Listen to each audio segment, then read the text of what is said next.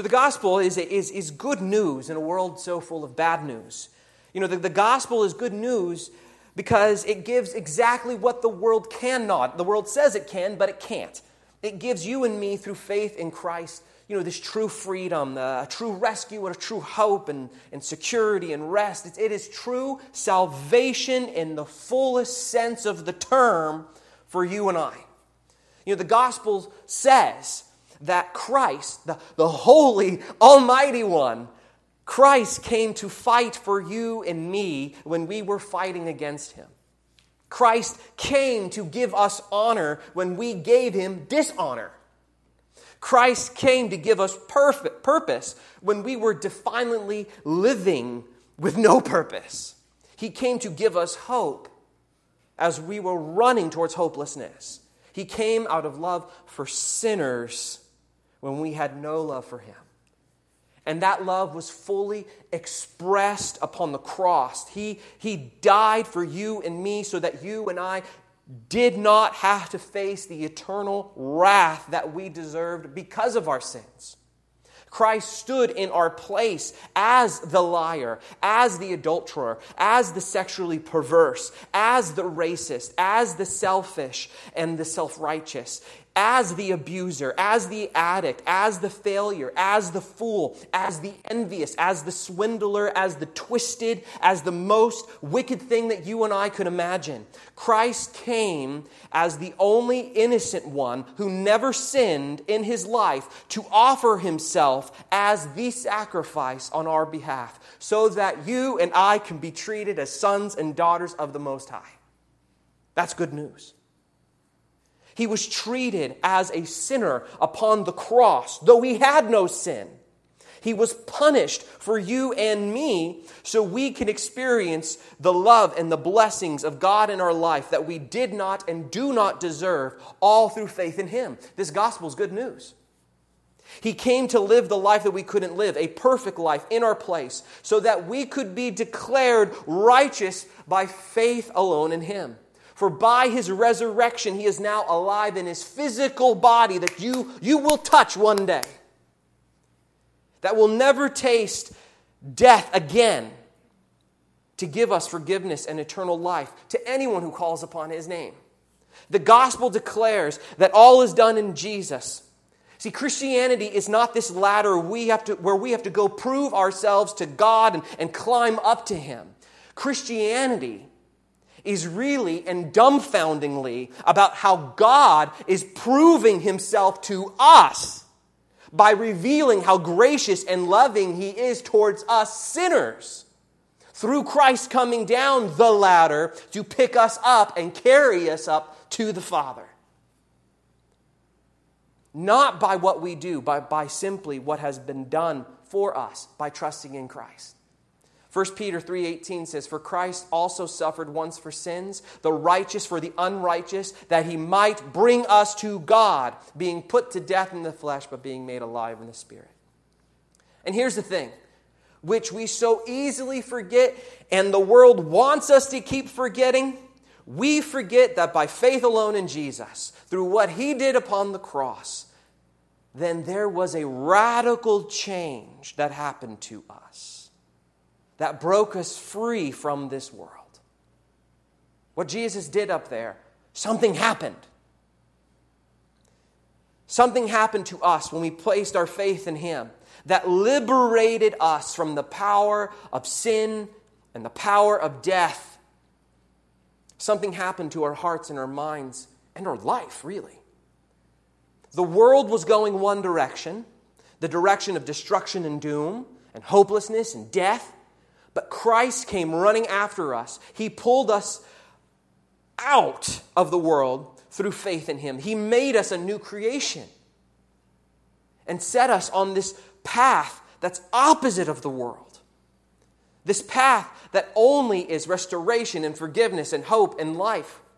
For we are now alive in Jesus Christ by faith alone. And the book of Ephesians, Paul has been reminding the Ephesian church, or churches, of the new creation that they are now.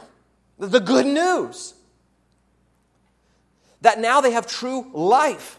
So in one sense, Paul has been saying over and over and over and over again, be what you are. Live from the truth that you are now officially free children of God who are loved and adored by Him eternally.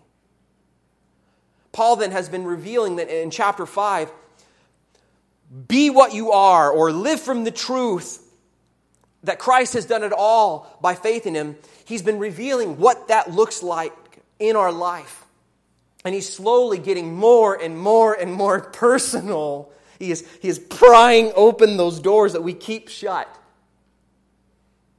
Because remember here, Christ's blood covers your whole life. Not part of it, all of it. So Paul is showing us how your whole life has been and is affected by the gospel message of the grace of God. So our title today is Living by Light. And for the context, as we look at the text today of chapter 5, verses 11 through 14, Paul has been using this darkness and light imagery to describe the radical difference now between believers and non-believers. Light represents the gospel and all who place their faith in it, or Christ. And darkness represents sin and all who are still under its power. So let's look at the text. Verse 11, Paul says, "Take no part in the unfruitful works of darkness, but instead expose them."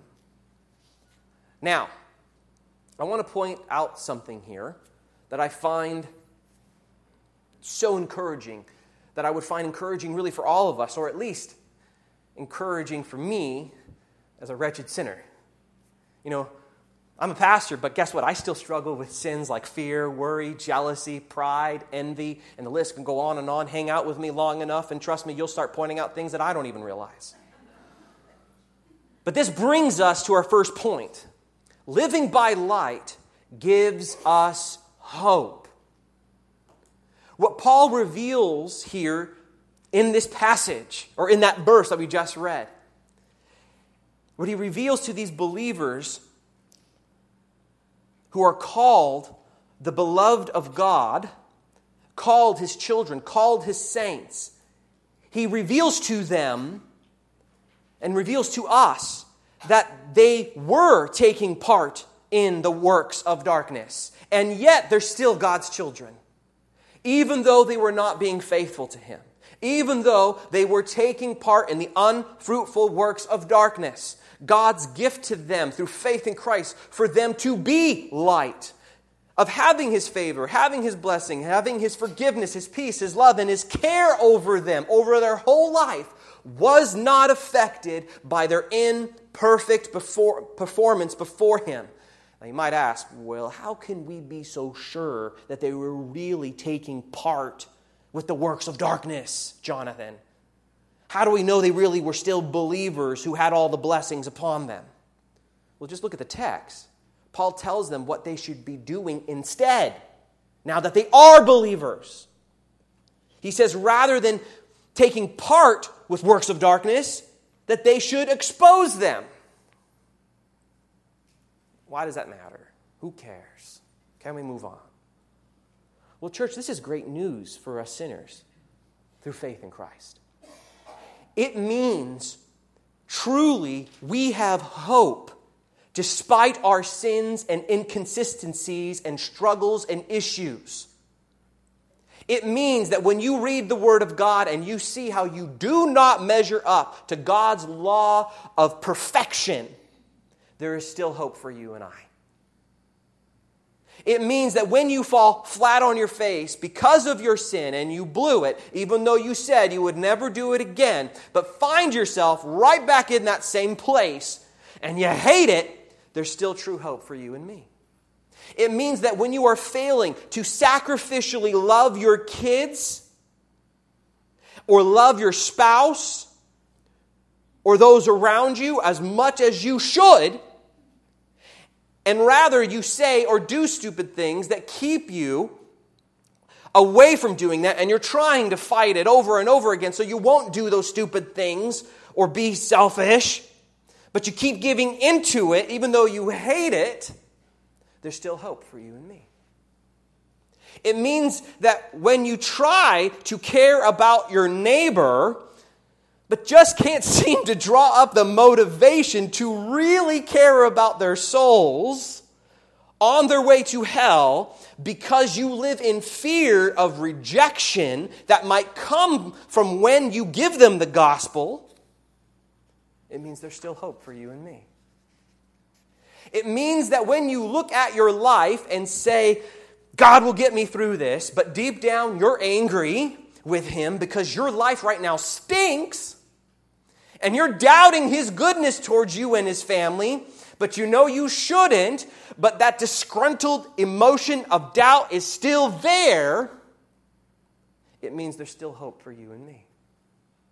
It means when you should be giving to the Lord a little bit more of your time, a little bit more of your money, but don't, because life is just too busy, or times are just too scary, so you just don't want to trust Him with those things, there's still hope for you and me. It means when you would rather put your trust in worldly comforts rather than the comfort of the Lord's love and grace and care and favor over you, and keep doubting that He's always working things for your good. You're like, no, it can't be. There's still hope for you and me. It means that there is hope for sinners such as you and I. That Jesus truly has paid it all and has done it all, and we have been fully brought into His family of love and care so we can be at rest and peace in our life, even though we are failing Him so much. He will not and does not fail us.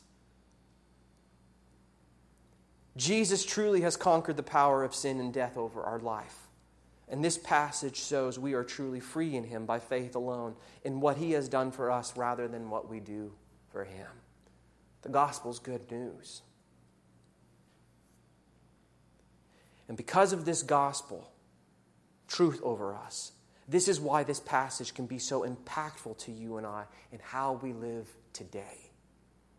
See, Paul says in verse 11, because you are a child of God now, you can begin this process of letting go of our sins and turning more and more to Him from our sins by looking simply to Christ. Why? Because you don't need sin now in your life, with whatever it is. In your life, you don't need it for anything because it is unfruitful, it is worthless, it is empty, and it amounts to nothing for you and me.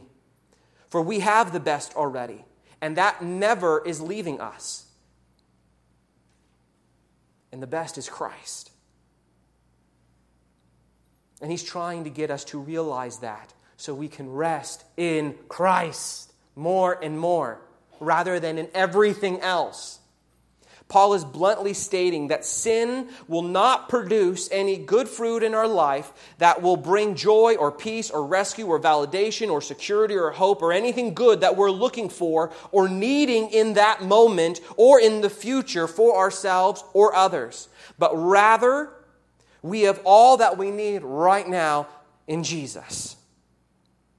For you have all you need in Christ, and will always have what you need by faith in Him alone. Because this gospel is good news.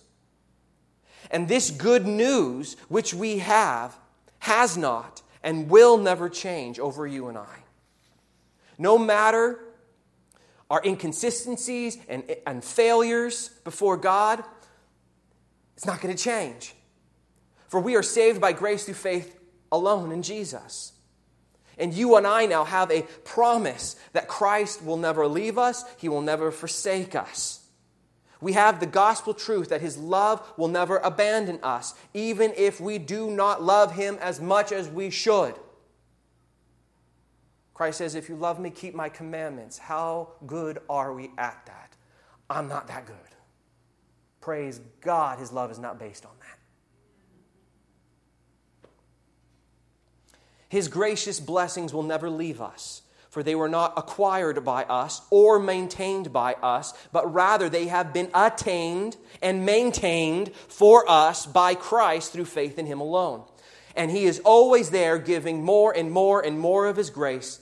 We just receive it all through faith in Jesus. So we are to live more by faith every day. But that's the struggle, right? That's the battle. We sin because we think we need sin to prosper in this world. We fall into pride or anger or harshness because we feel like we need to be making a difference. Or we need to feel important. We need to feel that we matter. Rather than finding our stability, our validation in what Christ has done for us. So then we can just speak the truth gracefully to those around us. And not so harshly or bitterly. We give in to lust because we're not getting the love and attention we think we need in those moments to satisfy our hearts and minds. Rather than letting the love of God over us be sufficient to calm our hearts and minds to see how His grace is enough. We explode into rage towards our leaders because things are not going the way we want them to go, rather than going to God in prayer in those moments to give us godly wisdom and to give us an eternal perspective of His sovereign hand over our lives and over this world. So the question becomes then, how are we to turn away then from taking part with the unfruitful works of darkness in our lives now as Christians then? How are we to weed that out? How are we to turn from our sins? How are we to begin to see the freedom we have in Christ and how sin's power has been removed so we can live as free people and not in bondage? Paul gives us the answer at the end of verse 11 through verse 12. He states, "But instead expose them, for it's shameful to even speak of the things that they do in secret." And this brings us to our second point.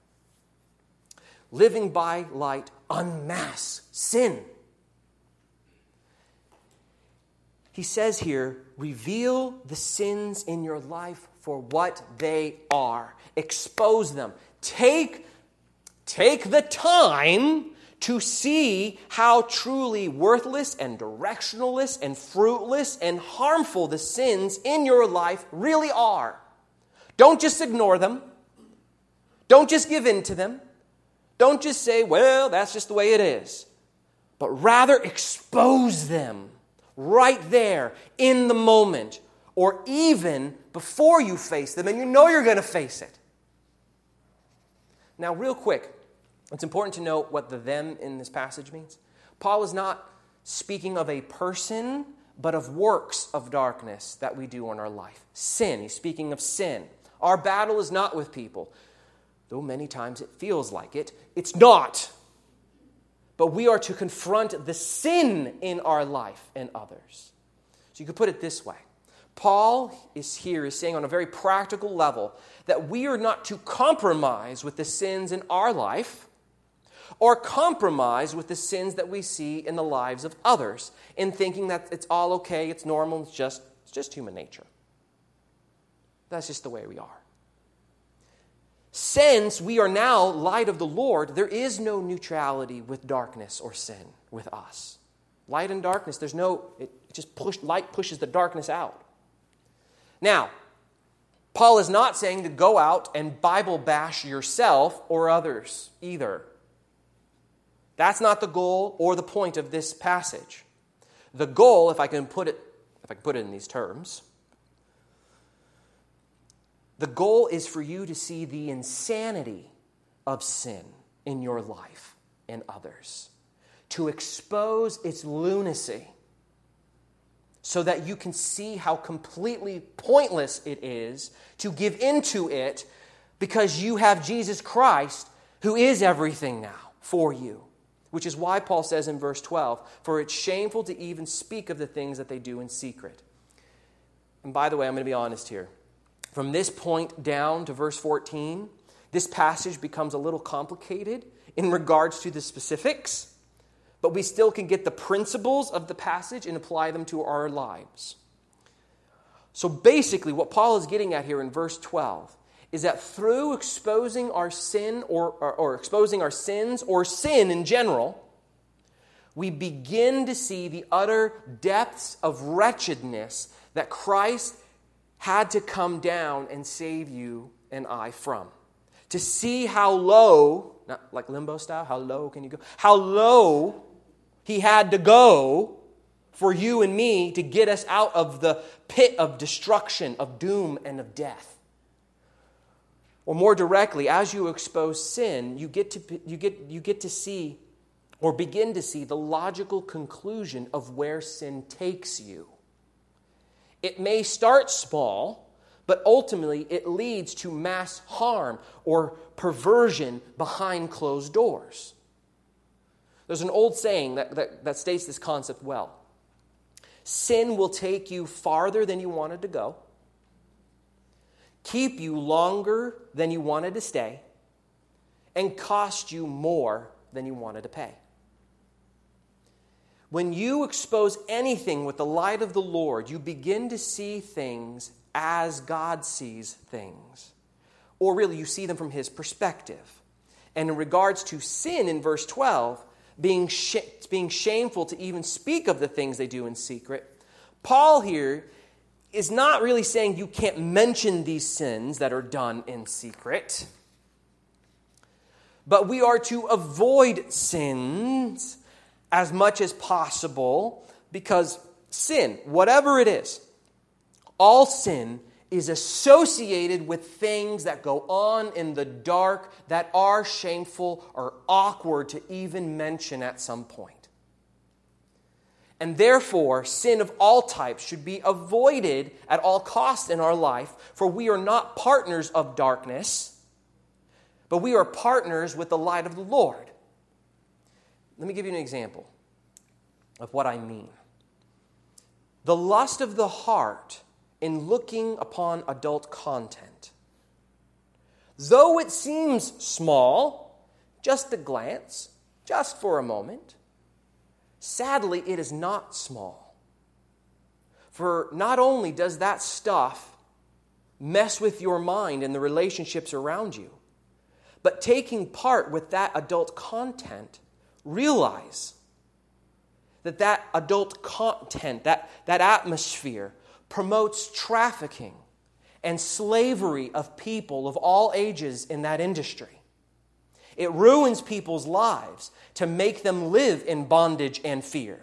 So Paul here in verse 12, for example, is saying, Christians, why would you ever want to be associated at all or take part in that unfruitful work of darkness at all? Why would you want to find pointless comfort, vain comfort in that stuff even for a moment, rather than the Lord? For it breeds such shameful practices that even the world at some point has to hide or do behind the scenes because it's so disgusting. You are God's free, loved child who He sent His Son to die for. God will give you more than you will ever need and has already done so. You just have to realize it by faith. I mean, it says in Romans 8:23, He who did not spare His own Son, but gave Him up for us all, how will He not also with Him graciously give us all things? You think that's a lie? That's a promise. So on this theme then of exposing sin and encouraging us not to take part in it at all, not to even be associated with it, he gives us another light metaphor in verses 13 through 14 to press this concept even more and develop it for us. He says, but when anything is exposed by light, it becomes visible. For anything that becomes visible is light. Now, I admit, that language is strange. Okay? It's a little Yoda-ish. But again, I think the basic idea does come through if we look at it as a whole. So if we go back to who the light is, where does the source of light come from? It's Christ and His gospel of grace. Ephesians 5:8 says, we are light in the Lord. So Christ is the source of our light. Not of ourselves, but simply Christ. So when Christ comes into the picture in regards to anything, whether through the gospel or really through the Bible, His word reveals, it gives the true perspective of what things are, the way things are. And in this case, His word reveals sin for what it is. Sin cannot hide. when Christ shows up. For his light exposes all things and everything about sin. So then, sin becomes visible to us as believers. And the sin which once led to our doom, now in some sense leads to our hope. And you're like, wait, what? I know it seems weird to put it that way, but go with me. For now, since we, right, he's talking about believers here, since we have faith in Christ and we go to him to have him light the world around us, his light reveals the truth that sin is not the way, but Christ is the way. Sin, by Christ's light alone, is revealed then as a marker or a beacon of death that says, don't come here. There is only destruction. Through Christ's light, we can see the death that sin leads to and how great our Savior is compared to it and how truly he can provide for us and how sin can't provide anything. That's what the light exposes. For as believers, we see the sins now as what Christ has come to die for and what he now has given us in place of them. He has given us hope instead of doom, love instead of hate, selflessness instead of selfishness, humility rather than pride, peace rather than distress, freedom rather than slavery, and rest rather than burden and exhaustion. All things now work for our good in him. For it says, for those who love him, as it says in Romans 8:28. Everything, even the very sins that he exposes in our lives and others' lives, now have a function of working for our good in him in some sense. Of, wow, what a great Savior he is. Wow, how he can truly provide more than this. Let the light... Well, let me put it this way. So, in a very practical application, this whole idea then of exposing darkness through light means that we are to, by faith in Christ, build a biblical worldview of all things. What does that mean? We are to let the light of Scripture dictate who we are, how we live, how we interact with people and things. Let the light of Scripture guide how or where we work, what we invest our time in, what we invest our resources in, how we are to let the light of Scripture decide how we raise our kids, who we should marry, how we love people, how we deal with the social or political issues of the day. I mean, the list can go on and on. The Scripture is there to expose and show how we're called to live. Psalm 119:05 says, "Your word is a lamp to my feet and a light to my path." We are to see the world through the lens of Scripture. No matter how big, small, insignificant, or important we may think it is, everything and everyone is to be seen through the light of Christ, which comes from His Word, which all ultimately points to His gospel message of grace. Which is why personal, prayerful Bible reading, going to Bible studies throughout the week, gathering on Sundays for worship service is so important.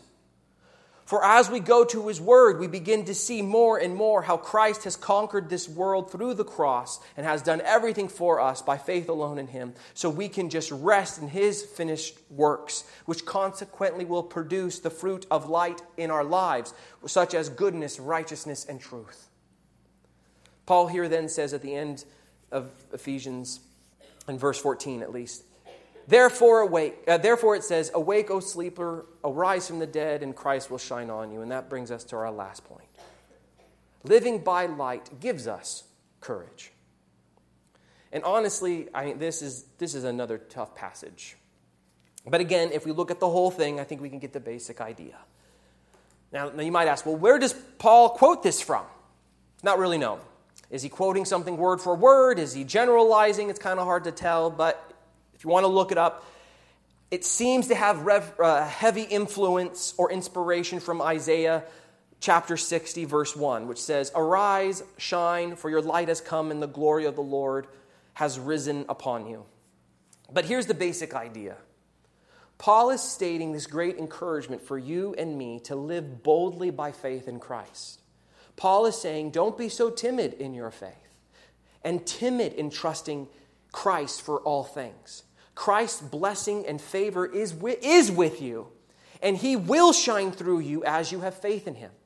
Paul is saying, stop working and exhausting yourself to death and thinking that you have to live this life on your own and figure it all out on your own.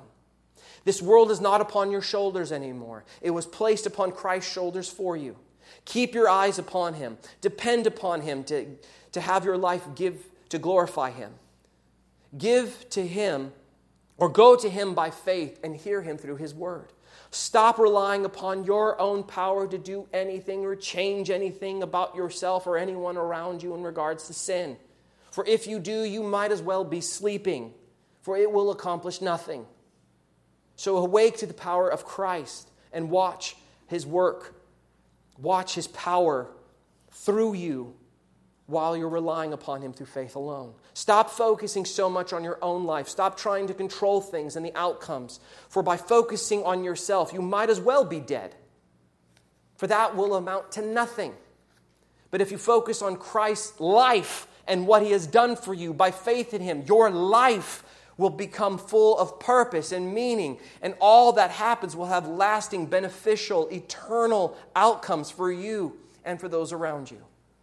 For life sprouts forth from you because of Christ's life, which will shine through you. Go to him to strengthen you to get through your trials and your temptations. Go to him to supply your needs through your hardships and woes. Wake up from your slumber. Admit you cannot do it on your own, but he can, and he did. Know that all has been done in Christ by simply trusting in him. So let this light expose everything around you so you can rely upon him for everything, so you can rest in his finished works. Christ says in John 8:12, "I am the light of the world. Whoever follows me will not walk in darkness, but will have the light of life." Let us go to him by prayer. As the deacons come forward, you can pray with them or come up here to pray or pray from your seat. Father, we come to you today, Lord, to help us have you expose your light into our life. Help us, Lord, to see the sins that we've been clinging on to. Help us to leave them and to flee from them and to run from them and to run to you. Help us, Lord, to see how you have not abandoned us, how you have not forsaken us, but you've been there the whole time. Help us, Lord, to trust you more every day. God, if there's someone here that doesn't know you here today, Lord, I pray that they come to see your light, to see how you have come to die for their sins, that they could have eternal life and they can just trust in you. God, I pray for all of us that we all can just be people of light wherever we go, and to realize that your light will shine through simply by faith in you, even through our failures and inconsistencies. God, you said the gates of hell won't stop your gospel, and that includes even our stupidity.